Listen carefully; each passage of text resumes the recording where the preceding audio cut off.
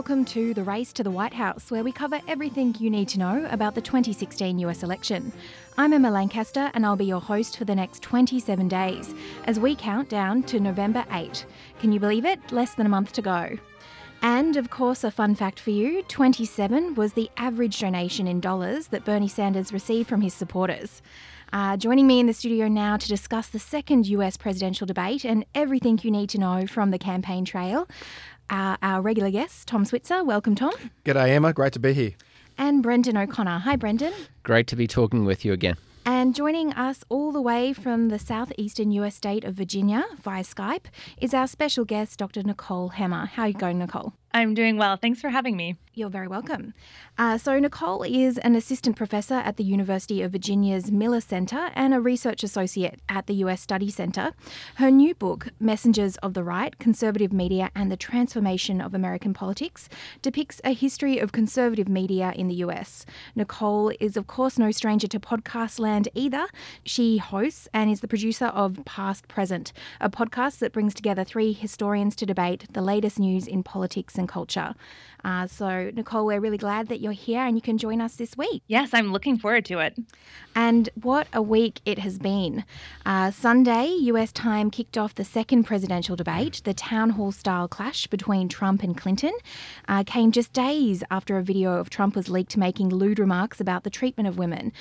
Trump went into the second debate with his campaign teetering and sought to hit back at the Clintons when faced with the accusations over his own historic comments about groping women.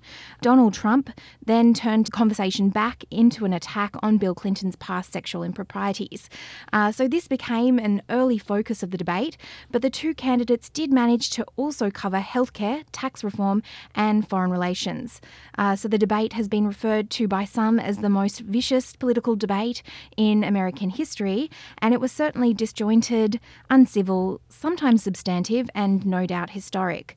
So Nicole, were audiences around the world watching two radically different debates take place on the same stage on Sunday night? They were. Normally, when it comes to these general election debates, both sides are talking to the same audience. They're reaching out to undecideds, to those middle voters. And that's why the audience is stacked with undecided voters. But those aren't the voters that Donald Trump was talking to. Hillary Clinton gave an average, a normal performance for a town hall debate, reaching out to that particular group. But Donald Trump was speaking to his base. And that's good for getting the energy up with his base. It helps him shore up his position within the Republican Party. But the problem with speaking to his base is that when he speaks to his base, he alienates just about everyone else.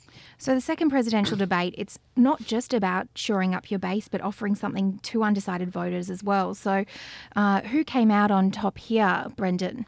Well, Nikki's absolutely right that Donald Trump came out with I'm not going to be shackled by the party approach to the debate. It was emotionally, the tension in the room just seemed enormous. Bill Clinton, when he walked in, looked sheepish and sort of, as though he'd put the weight of the world on his wife's shoulders, which to some degree he had.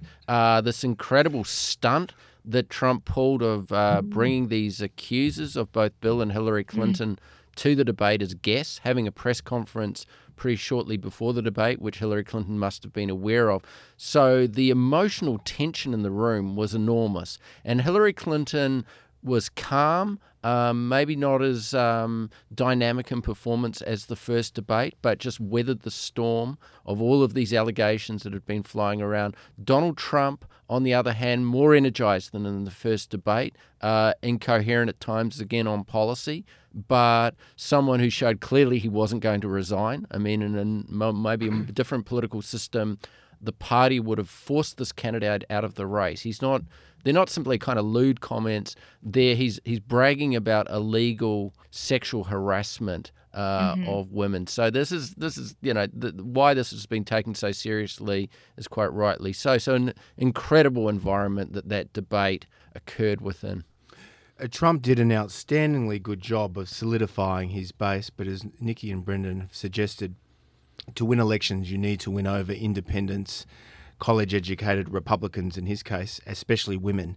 And I suspect that given the fallout from the tapes of his lewd remarks about women in 2005, it's almost irreparable. He's damaged goods in many respects.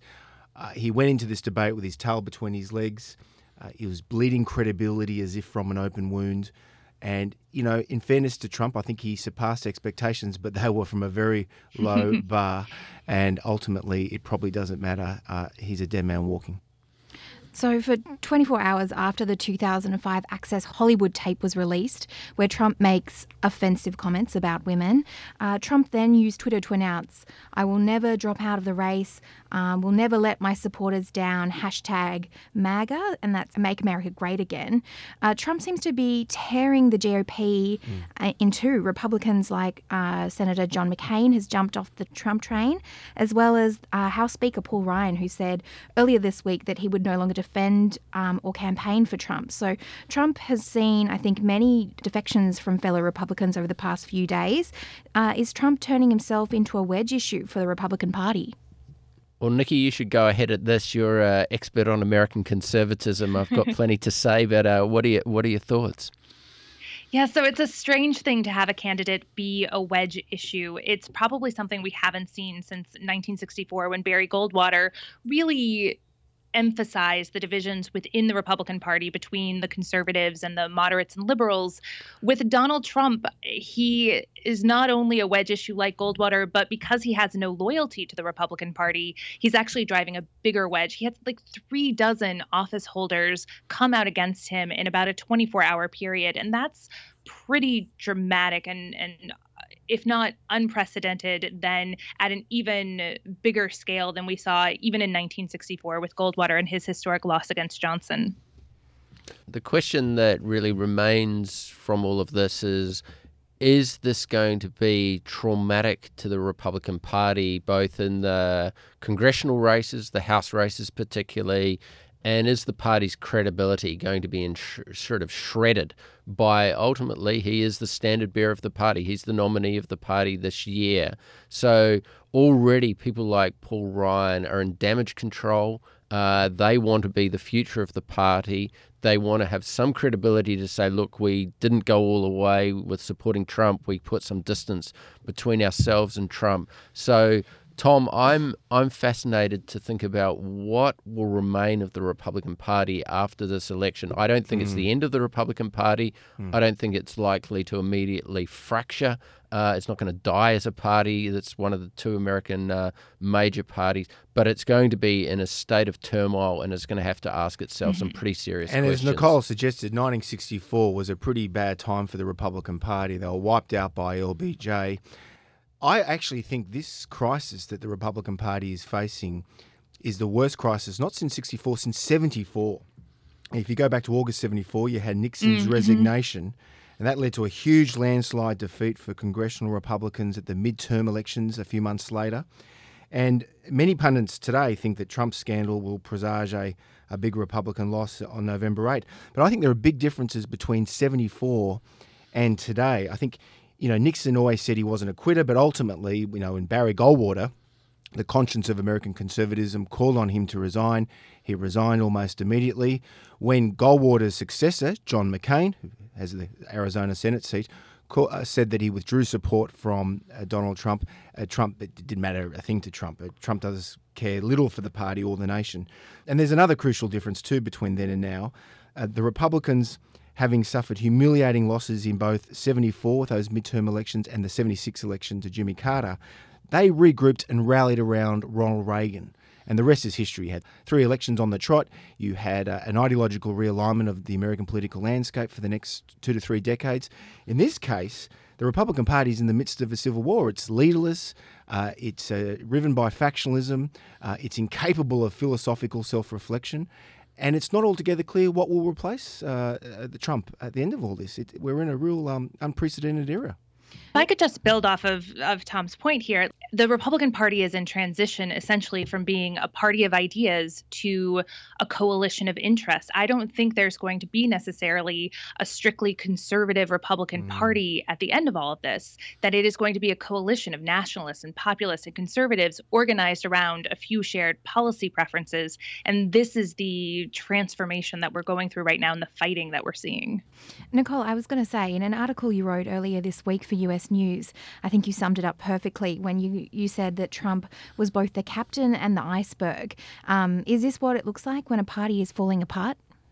Yes, I think so. So in this case, the GOP is the Titanic and Trump is both captain and iceberg. And that's an unusual position for someone to be in, to be both the person who is steering the ship as the de facto leader of the party, as the presidential nominee, but also to be the person who is really destroying it. And because Trump is how he is, it's essentially a situation where he's saying the ship goes down with the captain. If I'm going down, I'm bringing you all down with me. And poor Paul Ryan is now trying to get as many members of Congress onto the life rafts as he can before they plunge into the waters on November 8th.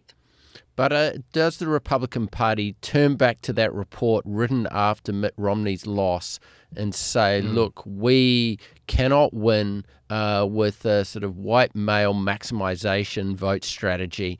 We have to be a party that accepts that America is getting a much greater number of Latino voters, that America is not just a Protestant white society, that it's a society where if you don't embrace all sorts of new immigrant groupings, you're going to be a minority party for a considerably long period of time, because the memories of these negative commentary by Trump about immigrants, about Hispanics, about Muslims, about a range of people who've come to the United States more recently, are just going to linger for quite a long time, and there needs to be a pretty dramatic correction to bring those people on side.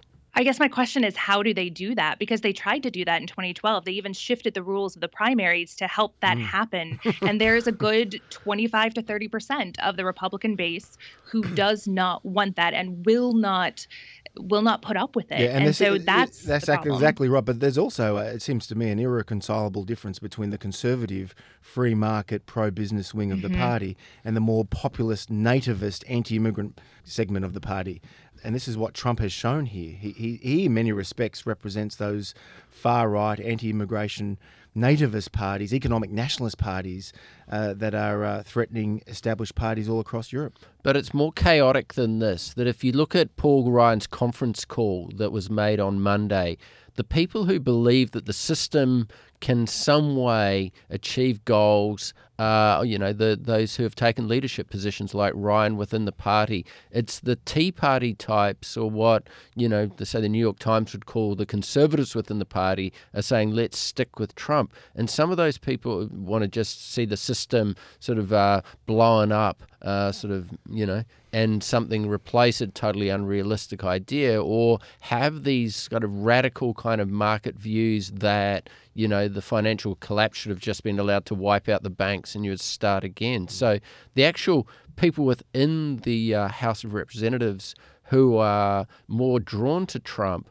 are actually people who don't always hold the same sort of political views as him, or on economic policy, quite different views. So it is a real mess to some extent about where the alliances are here between those who really are establishmentarian politicians and those who just sprout a whole range of possible ideas that have never been tested and unlikely to work. Right. Well, it's worth noting that Paul Ryan is less popular in the Republican Party than Donald Trump is. So it's going to be a bloody battle, however it goes. The Race for the White House, a US election podcast for the non-American. So for the most part, the second presidential nominee debate, both candidates attacked each other's characters and their temperament. For me, it was at times depressing to watch. But what were the moments where Hillary or Donald performed at their best in the debate? I think what's interesting about the debate was that Hillary Clinton put on the record a range of things about foreign policy to do with maybe being more interventionist in Syria, a tough line on Russia, very tough line on Putin, and a suggestion that she would consider arming the Kurds of northern Iraq, who, and border into, of course, Turkey, which would have taken real note at that comment. So what is often really interesting about these debates is the things that they give us a window into the future. And Obama in 2008, two things that stick with me that he said on the campaign trail was he would negotiate with Iran, and that he was not afraid to pursue al-Qaeda into Pakistan, and that might be bombing in Pakistani territory to get bin Laden and to get al-Qaeda operatives. So given the very strong likelihood of Hillary Clinton as the candidate, I think some of the things she's putting on the record need to be scrutinized a lot more than the debate like that gave the opportunity. Yeah, I think that's a smart point, especially because the aftermath of the debate involved very little poring over of policy. It was very much about posturing and emotion and attitude more so than it was about actual substantive policy. And that reflects really the whole of the election. So it's not surprising, but I do think you're right, Brendan, that getting those things on the record creates essentially campaign promises that Clinton will be held to. Political scientists have shown that candidates really are held to the promises they make on the campaign trail. So it will be an important record to look back at a year from now. Now, for months, Trump's supporters have been chanting "lock her up" at rallies, and that hashtag has been trending on social media channels as well. So in the second debate, Trump went one step further and promised to do just that. Some would say this is not only an attack on Clinton, but on the rule of law as well. As far as I know, no presidential nominee has ever vowed to use the office to imprison their opponent. So was this line by Trump an ill-thought-out quip or a sign of what he's capable of? Well, it's in keeping with, I think, his idea of how a president's power works, that Trump has this idea that a president can do things by their sheer will and their popularity that are jailing an opponent. This is not the case. A special prosecutor is supposed to be put in place by the Attorney General, not by the President. The President does not have the direct power to jail anyone. They can pardon someone, but they cannot put someone directly in jail. He's also made the case that he will fix the tax loopholes almost seemingly overnight and the healthcare system. Now, those are really congressional issues. The Congress has to pass tax laws. The Congress passes healthcare reform laws. So he has a fundamental lack of understanding of how the Constitution works and the political process of the United States works. And this is why he's, I think, sensibly sort of thought of as a populist running against someone who is a great believer in using the system for maybe it's, maybe not perfectly and with lots of baggage in terms of how she's used the system, Hillary Clinton. But we've got a believer in the process of liberal democracy with all its failings and weaknesses and messiness, the sausage-making processes, as Hillary Clinton called it in one of her speeches released by WikiLeaks. And we've got Donald Trump, someone who believes that you can click your fingers like Superman and change, who's in jail or what policies the United States has. I think, too, it was a deliberate statement. I mean, Trump has been sort of circling around or hinting at several different threats over the past several months, including bringing up Bill Clinton's sexual misconduct, including, chanting back, lock her up, but never really quite going there. And I think he made an intentional decision on Sunday night to go there. And going there is a really big deal because, as Brendan said, this is simply not within the constitutional powers of the presidency.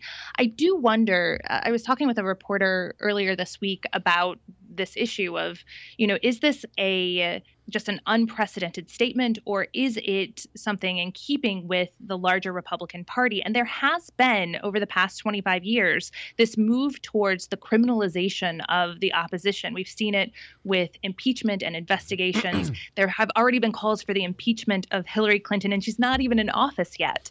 And so it is a difference of kind to actually say you will jail your opponent. But I do think that it's building on this broader sentiment or this broader tradition within the Republican Party to criminalize their opposition. The race for the White House, where we put the 2016 US election in perspective. To listen to other episodes in this series, head to theconversation.com or tune in on Wednesday nights at 7:30 on 107.3. Trump set up a press conference before the debate with three women who have accused former President Bill Clinton of rape and sexual harassment. The women were also seen in the audience in the town hall presidential debate between Trump and Hillary Clinton, where they were joined by a sexual assault survivor whose suspected attacker, Hillary Clinton, actually represented as a public defender when she was 27 years old. So the four women, Paula Jones, Juanita Broderick, Kathleen Wiley and Kathy Shelton, expressed their support for Trump and their anger towards the Clintons while speaking to the media before the debate started. So did these women agree to be used as political pawns in Trump's run for the White House? And do you think their presence at the debate was intended to throw Hillary off? They definitely had agency. They agreed to be there, and I think that they understood how they were going to be used while they were there. And it certainly was meant to both throw Clinton off, but also to deflect from the problems that Trump is having with his own sexual harassment, sexual misconduct that came out of the tape. I mean, for mine, I thought it was fairly grotesque and had little to do with Hillary Clinton herself, but I'm sure there will be some disagreement on that. I mean, one of the issues with these cases that goes back to the Paula Jones case is that foundations, conservative media organizations have been paying for these individuals' flights, been paying for their appearances at various kind of hearings in the past, and this occurred in terms of the event on Sunday before the debate. So it's got the sense that there is a bit of a web of people who are sort of trawling to bring these things to light. And it does have a kind of Jerry Springer sort of element to it, that it attempted to muddy the waters. Trump's clear attempt was to say, okay, what I've said is embarrassing, it's illegal, as I said before, but I am going to counteract that with all of these allegations against Bill Clinton. As horrible as many of them sound, they haven't led to a conviction. And this really unfortunate case of a 12-year-old girl being raped, and this woman is going to relive this and tell us about the story that most of us are unaware of. This is taking things that should be dealt with in the courts and maybe in counselling into the public arena in a way that is just unnecessary, I largely think. And I don't think it really leads to us having any great insight into candidates to deal with, people's private and sort of and people's court cases in this way, and it reflects a very different political culture. I've written a little bit about this. This kind of, the Oprah Winfrey, Jerry Springer culture of people putting out sort of emotional pain and hurt into the public arena, where these is probably more sensibly dealt with in other realms. If there are, still court cases to be fought on these issues, that's the realm where they should be discussed, not in the sort of, hothouse environment of a media event just before a very, very important presidential debate. The Race for the White House, a US election podcast for the non-American. You're listening to The Race to the White House on 2SER 107.3. To download this podcast, head to theconversation.com or your favourite podcast app and look for The Race to the White House. I'm here with Tom Switzer and Brendan O'Connor, and special guest Nicole Hemmer is joining us via Skype. We've just been discussing the fiery second presidential debate, 2 down and 1 to go. But now I want to turn to a topic that has been overshadowed this week by the steady flow of Trump bombshells, and that is WikiLeaks. So the website WikiLeaks dropped its third instalment of hacked emails from Hillary Clinton's campaign, the chairman John Podesta, on Tuesday US time, providing an inside look into the campaign's discussions over everything from her private email server to Donald Trump, of course. So the latest release of over 1,000 new emails includes one from Clinton's confidant, Neera Tanden, in August of 2015, suggesting that the candidate turn her email server over to a third party, which was well and truly after the Justice Department had initiated investigation. So some emails are obviously less damaging. For example, a long-time advisor who worked on Clinton's 2008 campaign described the former Secretary of State as being obsessed with Jeb Bush. I don't know if we all knew that already, but... It's hardly a revelation. And Damaging. the most potentially problematic release so far are in the initial dispatch, which identified excerpts from Clinton's paid speeches, including one in which she expressed support for hemispheric open trade zone and open borders. And this is obviously at odds with her current campaign position, where she's been critical of trade agreements. So today, Trump came out on Twitter in response to the latest October surprise and said, "I hope people are looking at the disgraceful behaviour of Hillary Clinton as exposed by WikiLeaks. She is unfit to run." So why is nobody really paying attention to these stories? Well, they've been overshadowed by the Donald Trump tape. I mean, there are other WikiLeaks that have been dumped in the last, on Tuesday American time, emails showing that the State Department was giving preference or special attention to FOB, it's Friends of Bill, after the Haiti earthquake.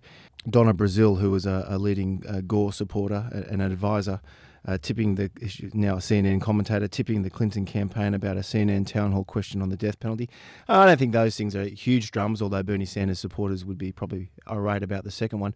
I think the thing that really would upset the Bernie Sanders supporters, the folks on the left of the Democratic Party, was that dump that you just mentioned over the weekend that was completely overshadowed by the Donald Trump tape. I mean, this was showing that Clinton, in the months after she was Secretary of State, doing the rounds of the big money speaking circuit, she was earning something like $4 million in 2 years, according to disclosure reports. And she was giving speeches to various banks like Goldman Sachs, saying that, there's a real bias against people like you who have been successful or have had complicated lives, that you need Wall Street insiders to fix Wall Street, that I take a public position and a private position, and then this one, that we should have open borders and open markets. Now, that kind of language just reaffirms those widespread doubts on the left of the Democratic Party, that she's not one of them, that she's a part of the establishment, that she's close to Wall Street. And my sense is that if these WikiLeaks documents were released during the Democratic primaries, it would have done her a lot of damage, more damage then than it's doing now. Indeed, I'd agree with that entirely. I mean, she is giving us a peek into things that I think many of us who follow her very closely would not be surprised at all. The sense that it's a messy process, politics.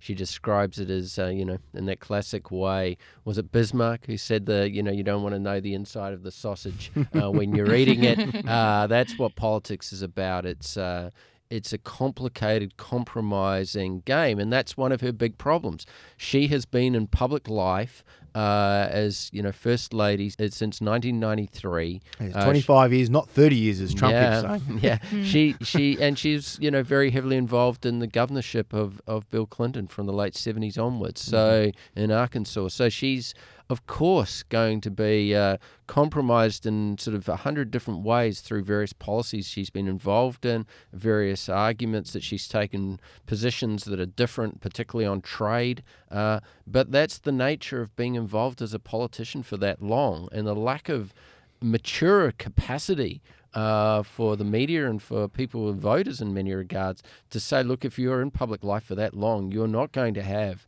an uncomplicated record, has been one of the slightly disappointing parts of this year. The way that more public service is a fault rather than seen as, well, at least she's stuck at it to some extent. But if you're an Elizabeth Warren or a Bernie Sanders and they have a lot of supporters in the Democratic Party and they take a more ideological view about the financial industry, what do they say about a candidate who says in public that she wants to punish banks with more regulation, but in private says she really likes them? I mean, this is my point. This just reaffirms those widespread doubts about her. And she, although I think she doesn't need them as much now after the last week, but she does need the Democrat Sanders supporters to turn out on election day. Will they be so enthusiastic now? They probably won't be terribly enthusiastic, but I don't know how enthusiastic they were to begin with. I agree with Brendan that this, for those of us who have followed Hillary Clinton, these emails basically show her as a the moderate technocrat that we knew that she was, someone who would draw the finance industry into the process of regulation. She would still regulate, but she would bring bankers actually into it, which is something that, of course, Warren and Sanders would want nothing to do with. But it's unsurprising. And I think that not just if it had happened at a different time, but if it had happened in a different campaign, one that didn't have so much news that was constantly churning, then something like this could build into something very damaging. But I think as it is, because there are no real bombshells in here, like big bombshells, that it's really going to have trouble penetrating everything else that's going on. So Clinton's campaign has not confirmed or denied the authenticity of the messages. But they're too busy. That's what their excuse is. But a spokesperson has come out and said that the Russian government is behind the hack in an effort to influence the US election. So do you think the Kremlin has weaponized WikiLeaks to meddle in the US election? It's highly conceivable. But I think it's a bit rich for Americans to be complaining about a foreign government interfering in their internal affairs when the American government has time and again interfered in the internal affairs. I mean, just a few years ago, WikiLeaks revealed that the United States government was hacking Angela Merkel's mobile. Now, Angela Merkel is an ally of the United States. It's a NATO ally. So I think that's a bit rich. Well, but I also think that I agree. But those countries in which the U.S. has meddled, there have been factions within those nations that have been able to use that meddling for their own, to sort of create an anti-American sentiment that boosted their own political fortunes. And I think that's what you're seeing with the Democrats, is that they're using this anti-Russian sentiment to sort of pivot off of these hacks. With less than a month to go until Election Day, Donald Trump's standing has plummeted, with likely voters falling from a dead heat just 2 weeks ago to a double-digit deficit behind Hillary Clinton. So with this in mind, if the election was held tomorrow and the US went to the polls, who would America choose for the next 4 years? Brendan? I think, things looked sort of very strong for Hillary Clinton. All of the sort of prediction websites like Nate Silver's website have her around 80% likelihood. She's got to be feeling very confident, but there is a history that when Hillary Clinton is in a winning position, she gets ultra cautious, and that she's not been good at closing victories. And people have looked back throughout her political career, have written about this quite a lot. Her tendency for control, her tendency to be super cautious when ahead isn't maybe always going to be the best approach. Tom, is Trump dead in the water? Yeah, I think all the available evidence indicates that his campaign is imploding and that the Republicans are in a civil war. So that's a safe assumption. I think the Senate probably will go Democrat. And I think the really big issue here is what happens to the House of Representatives. I think that the Democrats need to win 30 House seats to regain control of the House of Representatives. Now, that is a pretty steep climb. But bear in mind, as I said before, Trump's campaign is imploding and the Republicans are in a civil war. So it's no longer an implausible scenario that the Democrats could get control of the House. And Nicole? That's right. So I think if the election were held tomorrow, Clinton would probably win by 7 to 9 points. And that actually puts her right in the range of tipping the House. Once we get to about 7 points, that is about the amount of a lead she would need in order to bring in long enough Democratic seats to flip the House. So if she stays where she is, I think the race will tighten up a little bit. I mean, we just don't know what's going to happen in the next several months. But if she retains this sort of well above 5-point lead, I think Tom's right that it puts the House at risk. Although, to be fair, I mean, every time we write this guy off, he bounces back with tremendous force. So who knows? It's been such a volatile election campaign. Maybe it's not over yet. So polls only forecast what the polls are telling us about November 8 today. Hillary is sitting at a landslide 87.6% and Trump is looking down and out on 12.6%. So that brings us to the close of the 5th episode of The Race to the White House. If you'd like to hear more from us, you can head to The Conversation, theconversation.com. You can also search for us in your favourite podcast app. This podcast is made by 2SER 107.3 FM with the support of the United States Study Centre at the University of Sydney and The Conversation. Thanks to Tom Switzer, Brendan O'Connor and Nicole Hemmer for helping us make sense of it all this week. And gosh, there was a lot to make sense of. But we'll see you back here next week, counting down the race to the White House.